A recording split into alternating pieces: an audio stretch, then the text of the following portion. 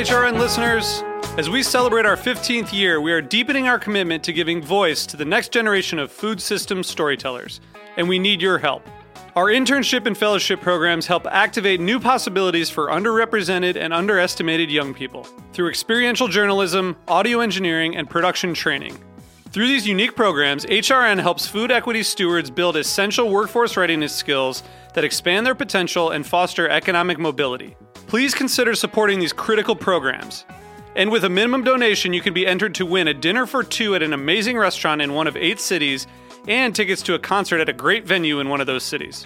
We have incredible partners across the country who have donated, as they also share our passion for helping to educate the next generation of food systems storytellers. Check out heritageradionetwork.org/15 to donate and enter to win today. That's heritageradionetwork.org/15 to donate and enter to win today. And make sure you donate before March 31st. Thank you.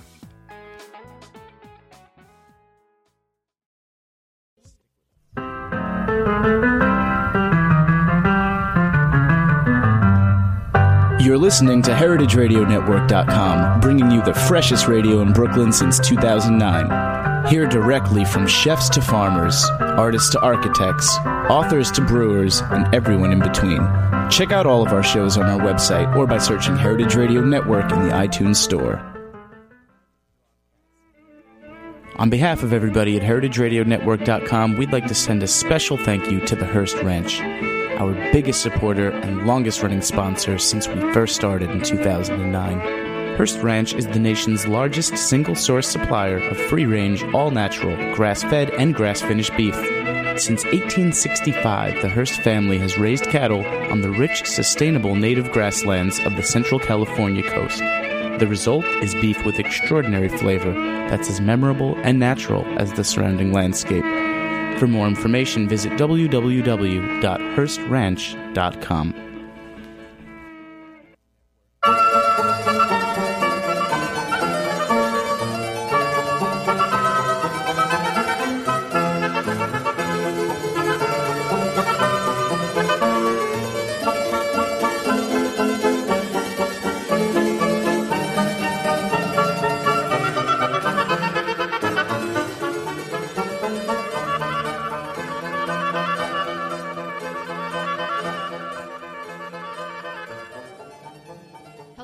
And welcome to A Taste of the Past. I'm your host, Linda Palacio, on this half-hour journey through culinary history here on Heritage Radio Network. And, you know, it's often said that we eat with our eyes, but it's also what we read or hear. For instance, if one's passing by and reading different menus and they happen to see squash and tomato casserole, but if they happen to see ratatouille, they might decide to eat at that restaurant. So much of what we eat is really shaped by attitude and imagination and the power of language. My guest today has actually delved into those food words and has given us a wonderful culinary history through the English language and the words that we choose to represent food. Her name is Ina Lipkowitz, and her book is Words to Eat By, 5 Foods and the Culinary History of the English Language. Welcome, Ina. Thank you very much. Thank you for having me. Interesting. I happen to find this a very delightful book. One might be turned, say, I have to read about the foods, the words of food, rather than reading about the food and the recipes. But this, you have done such a marvelous job that it made me hungry reading the book. Well, thank you very much. And I have to say, I love your example, squash and tomato casserole. I never thought of a ratatouille as squash and tomato casserole, but you hit the nail right on the head. And this, so much of what you write about, it just, as someone said, the words leap off the page, the food leaps off the page in the words in which you choose. And Ken Albala has called it an etymological feast, and indeed it is. It is. But tell me, what really inspired you to look at culinary history through the words? Oh, so many things. How shall I start? I should say that I've always been a foodie at heart, always been in love with all aspects of food, but my training is actually in comparative literature. That's right, and I failed to mention languages. that. Yes, Ina teaches English literature and biblical studies at MIT, right? That's right, and my doctoral work was actually in comparative literature, which means I had to study a lot of languages. And I very, very quickly learned that it's a tricky business translating one word into another language. You may get the reference exactly right, but you've lost everything else, all associations, all attitudes, the history of the word. Once I remember teaching a class, and I gave 7 or 8 translations of one poem, and nobody knew they were translations of the same poem. They thought they were different poems. Totally different. Huh? Totally different. Huh. Completely different. One French sonnet, 7 or 8 translations. So in my day job, I work with languages and literature. Mm-hmm. However, at night, I read about, dream about, talk about food. And then it dawned on me, these are not separate enterprises. As you said in your introduction, when you read a menu, when you go to the supermarket, when you go out for lunch to Au Bon Pain, to Panera, wherever you may go. And you just said 2 words that evoke, you just said 2 names, right, 2 names that evoke much better images than sandwich shop, right? Right. Au Bon Pain, I know people who don't even know how to pronounce it. They call it the pain shop, pain, because right. of French, P-A-I-N. They don't know French, but they know that somehow it sounds fancier. They can't even tell you what it means, but it looks fancy. It wouldn't work the same way if it were called good bread. That's right. Well, in the introduction to your book, you gave a marvelous example that kind of thrust us into the rest of the writing, and that was a description of a feast in the 1800s by Charles Lamb. Mm-hmm. You want to talk about that a little bit, and how that relates to what we're talking about here in the words, and how our attitude towards them. Sure. Well, actually, the feast that you're talking about, I combined 2 episodes. One is a feast that I myself indulged in, not in the 18th century, but a few years ago, in North Carolina. It was a pig picking, and anybody who's lived in the South or knows about the South knows that pig pickings are big deals down there. They don't call what we do barbecue. We grill burgers and hot dogs. Down there, a barbecue is a slow-cooked, usually pig. Charles Lamb had written an essay some 200 years earlier called A Dissertation on Roast Pig, in which he made up this wonderful story about the first time anybody thought to roast the pig. And it's a wonderful story about a Chinese swineherd who is not paying attention and burns down the family farm, is terrified what his father will do, and in his horror, trying to see if any of the little piglets are still alive, he puts his burnt fingers to his mouth and tastes roast pork. Now that evokes not such a pleasant image, but it doesn't. But roast pork, I mean, a pork roast sounds awfully nice. Absolutely. Well, right. I put those 2 episodes together because pig turned to pork in Lamb's essay. It's awkward that his name is Lamb in that case, because that's correct. The meat. But the pig picking made it so clear to me the difference between pork, which to me suggested a civilized meal, and a pig pickin', it's a whole big animal. And I realized it may be the same entity, but the word made me feel so differently. That's right. And that was my entree into the book. That's right. As you say, and I have repeated this in describing, when people ask me, what is the show going to be about? And you gave the same example once again. I said, well, for instance, do you eat flesh or do you eat meat? Right? So, but that was, as you described later, a bit of a semantic shift, and we'll get to that a little later. For this book, you chose 5 foods, the words for 5 foods. Now, that's basically what your subtitle is: 5 foods and the culinary history of the English language. Describe that, why you chose those 5 foods and which ones they are. Well, the shortest answer is I had in mind the Surgeon General's food pyramid and the categories. And I think now Michelle Obama has replaced it with a dinner plate. So yes. Maybe you still have the 5 pie wedges on her dinner plate. But basically at the bottom of the pyramid you had fruits and vegetables, and then you have cereal, and then you have protein, and at the top fats and sweets sparingly. Have I missed one? Maybe dairy. Dairy, right. So my 5 foods try to, each one stands in for one of those groups. So apples for fruit, leeks for vegetables, bread for the cereal group, right. Meat for protein, and dairy, milk for dairy. Sweets and fat I didn't include, they sort of get in there through the back door occasionally. That's the short answer. The other answer, however, is that each of the words, apple, leek, milk, meat, bread, is an Old English word in a culinary language that is so dominated by French and Italian words. Cuisine is French, beef is French, so many words come from French or from Italian, and yet these 5 words are the oldest English words we have.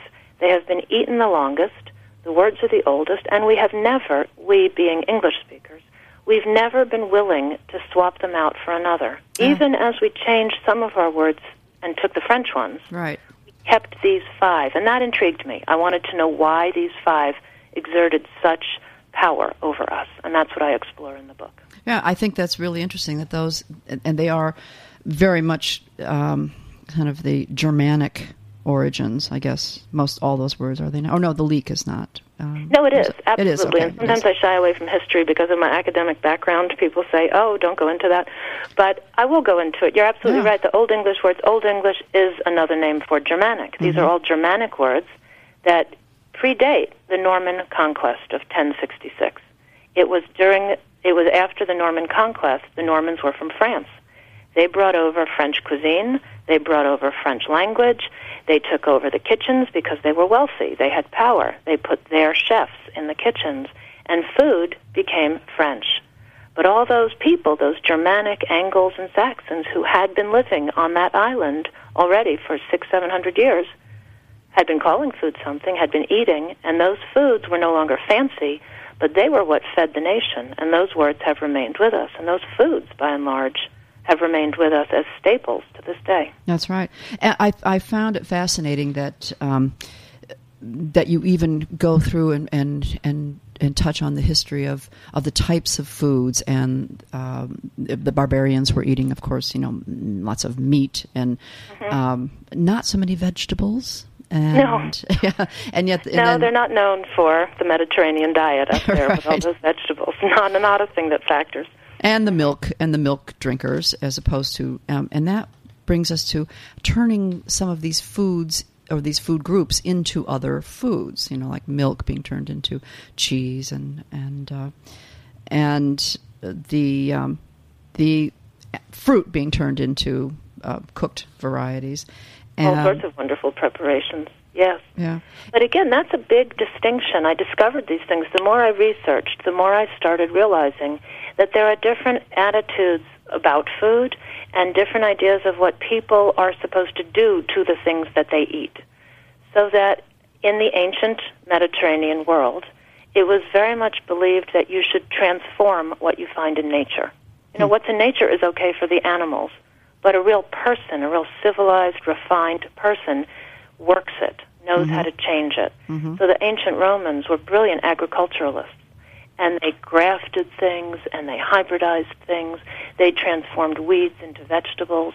They changed a lot of the vegetables that we eat today are really still the products of their expertise. And, of course, fire separated us all, right? So yes, and up north, however, people may have heard of the barbarian hunter-gatherers. You didn't transform weeds, you just ate them. Right. Or the animal, you didn't submit to some fancy, elaborate preparation. You just sort of ripped off a haunch and roasted it.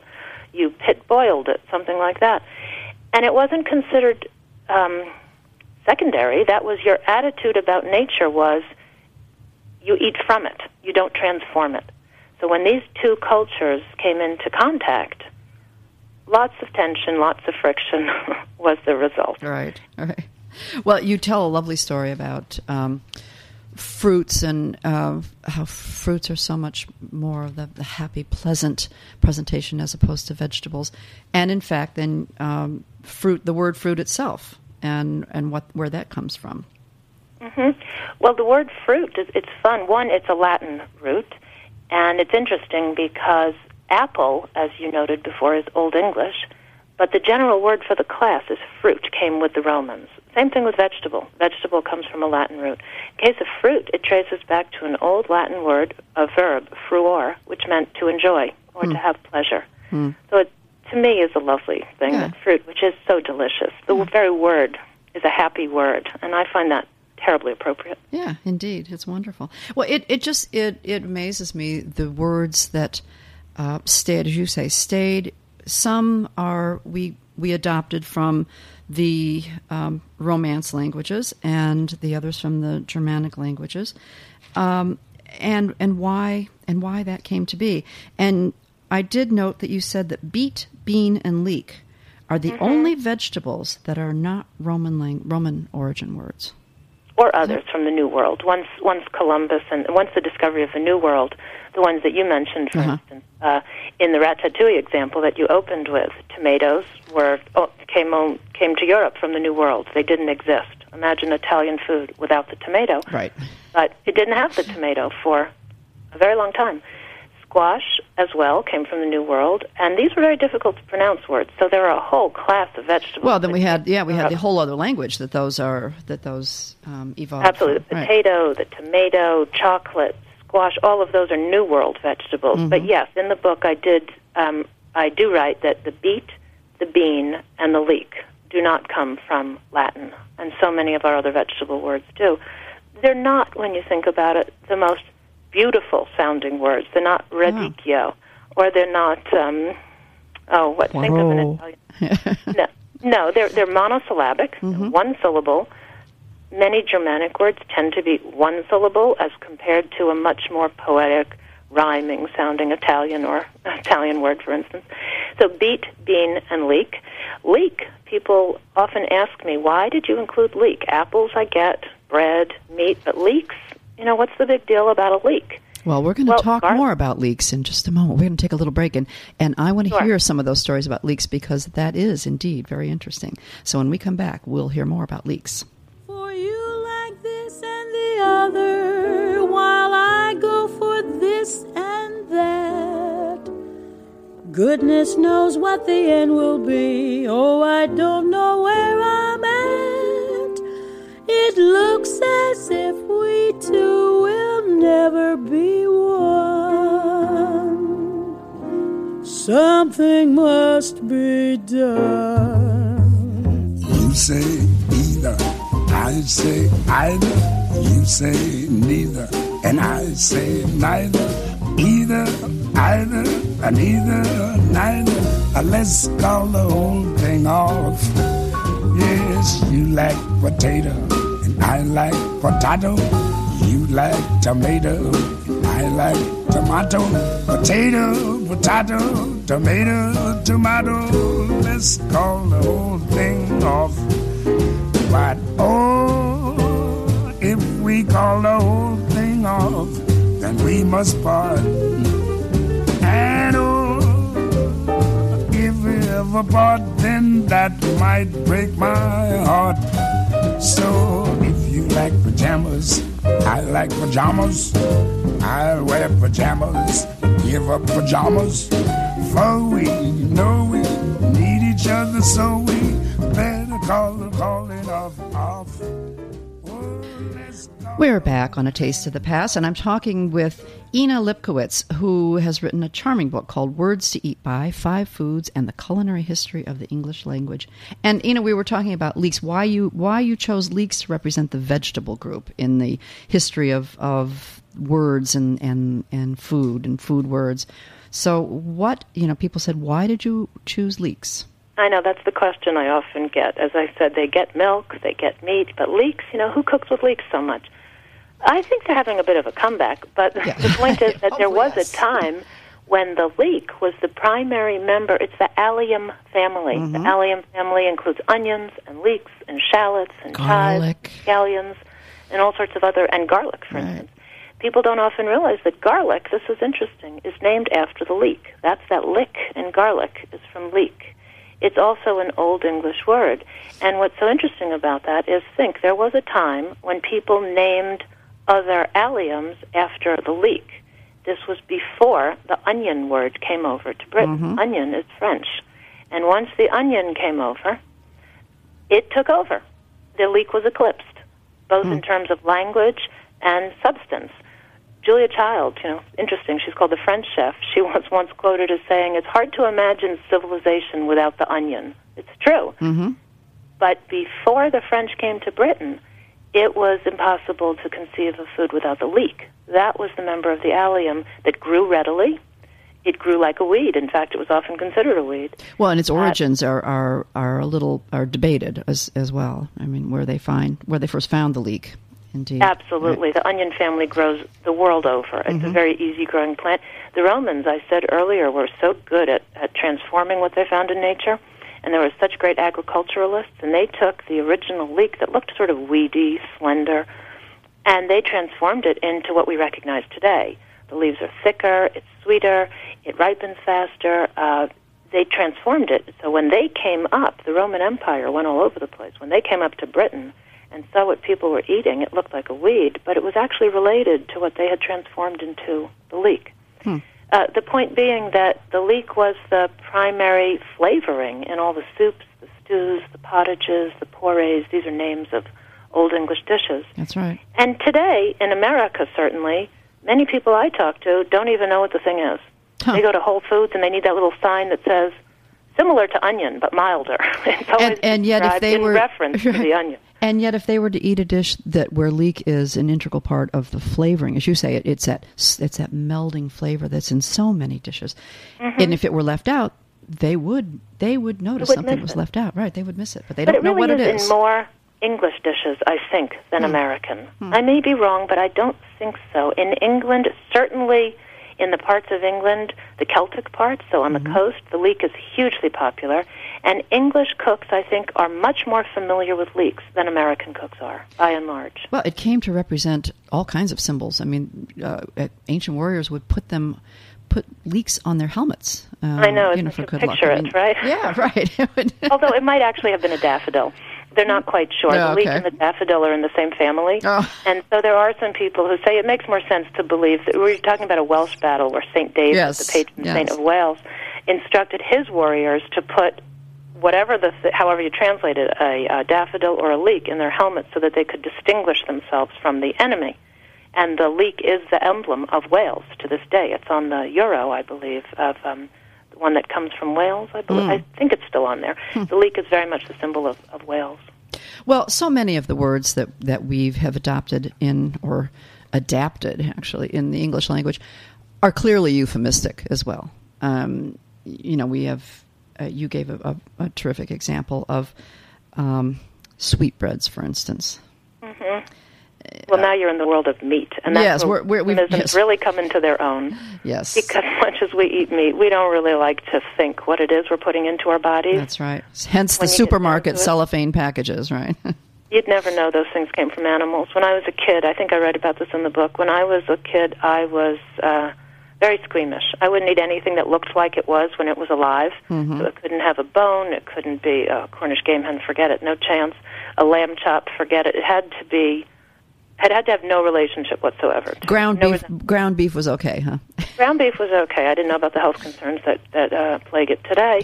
So then ground beef was okay, or chicken patty was okay, but forget it if it had a bone. And supermarkets, I think, support that idea. Right. The word meat does as well when you think about it. It used to be that the word for meat, centuries ago, was Fleisch, flesh. In German today, the word for meat is Fleisch, and that was the English word as well. It sounds terrible today. Imagine it. Flesh loaf, I often say, sounds horrible. Flesh balls, imagine. Flesh balls. It's like you shudder. You don't even want to think about it. Flesh balls and wet flour. I know, it's terrible. It was maybe 1300, 1400 that the word started to shift to meat. And that's interesting because previously the word meat had referred to all food. It wasn't animal flesh. It was all food. And this is a semantic shift that I had referred to earlier. Yes, there were a lot of these. And so English speakers started calling edible animal tissue meat, or the things that were supposed to be eaten, right, as we considered it. Absolutely, yeah. So that if you look at Scandinavian languages, the word for food is still meat, mat. Words like that, related cognates. So English only shifted its meat vocabulary. It also brought in all the French words for the things you eat and kept the old English words for the animal when it's still alive. Interesting. So we really like to separate the living animal from the thing that's on your plate that you're putting into your body. We want those two words separate as as much as possible. Mm-hmm. Interesting. As you and said, that was challenged when I was invited to that pig picking. I'll bet. Pig and pork and cow and beef. Yes, quite a shift, quite a difference. Well, I think that it's interesting that the sources that you go to for your research, it's wonderful because there were so many of the sources that as a culinary historian, of course, I'm very familiar with, and we go to for a lot of the writings to research things. And yet you also brought in everything from all different periods and all different areas, as well as you go back to Roman histories and Pliny. You do Bible translations, as well as modern day writings like Frank Bruni, even again for a pig or a pork roast, and Julia Child, as you mentioned before. And I love that you really combine your sources to really illustrate how our language tells us so much about the food. Well, thank you. And vice versa, yeah. Well, thank you. I often think that there's a continuum, and that a lot of people look at culinary historians, as you said earlier in the show, and they think, well, I want to eat the food. I don't want to read about the food. Some people do that with academic study or history. I don't want to read those things, but to my mind, there's a continuum. People have always had to eat. They have always written about food. They have always talked about it. They've included it in their poetry, in their religious texts. Think how much of religious symbolism is based on food. That's right. Whether it's fruit in Eden, and what was that fruit? Bread and wine. These things are huge. Mm-hmm. And so, to my mind, all of these things come together to create our associations to these foods today, and we're not always even aware of that. That's right. And that's what intrigues me so much. I say we eat with our eyes, how things are decorated on the plate, but the words tell us so much more about the food as well. And again, our attitudes, as you mentioned, our attitudes towards food. One thing that I don't know if you know the answer, and probably in your research you've come across it, why the English and the Americans depart on some of the words. For instance, we refer to the purple vegetable as eggplant, the nightshade eggplant, whereas the English still keep the word aubergine, the French. Mm-hmm. And the same with we use zucchini from the Italian, and they keep courgette. Right, and they do that with a number of vegetables. Yeah, there are several things that I can think about. They call what we call snow peas.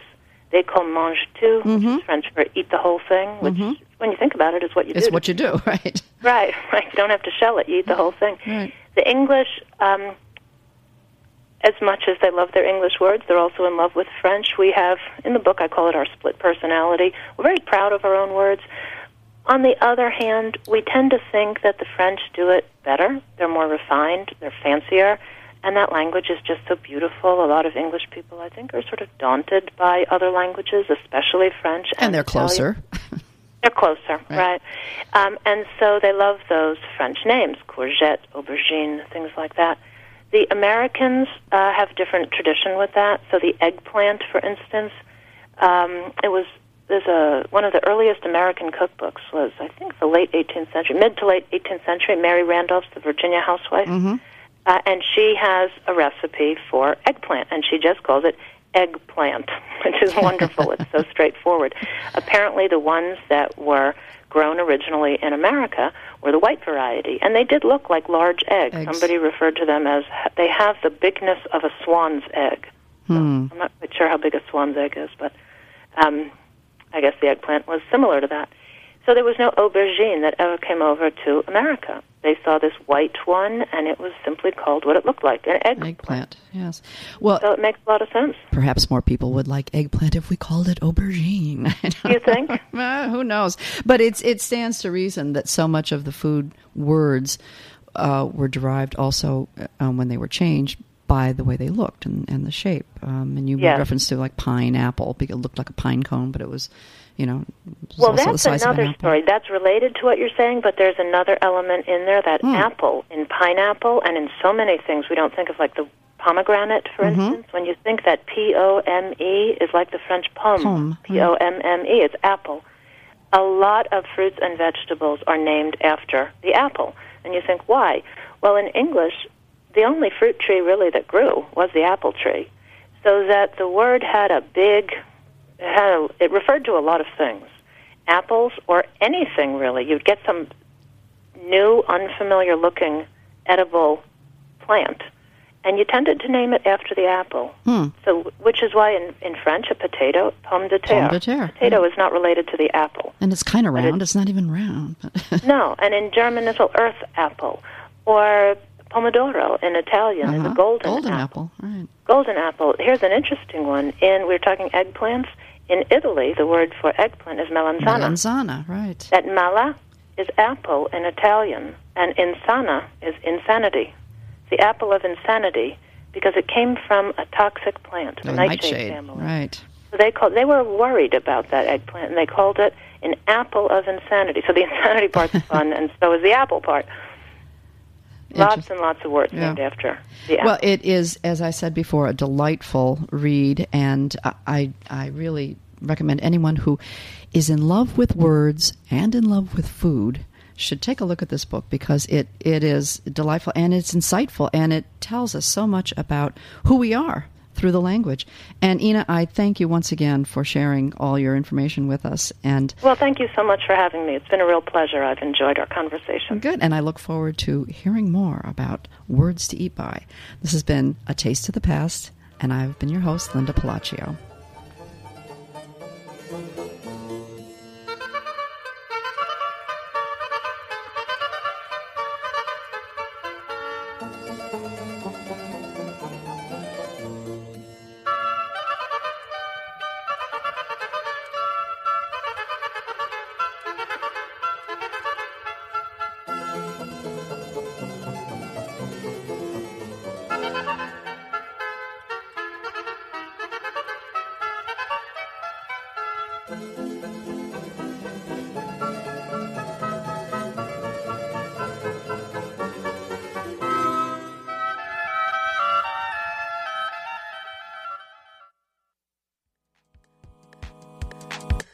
This is Behind the Scenes Food News with Katie Kiefer.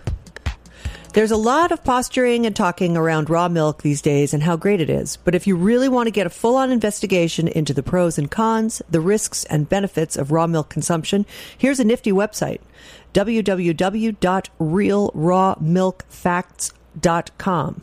It has a laundry list of FAQs, along with information from studies and reports from American and European science communities. If you flirt with raw milk consumption, this is definitely worth taking a look at. This is Behind the Scenes Food News with Katie Kiefer. Every spring at the end of kidding season, goat dairies across the country are faced with the question of what to do with their male bucklings. Because on a dairy farm, there's no role for a male. Often the most economical thing for these farmers to do is to cull the animals at birth or ship them off to the commodity market. Heritage Foods USA is embarking on a new project, No Goat Left Behind, looking to step in and fill this niche by creating a marketplace for these male bucklings. Visit us at www.heritagefoods.usa.com to learn more and to reserve your goat this coming October.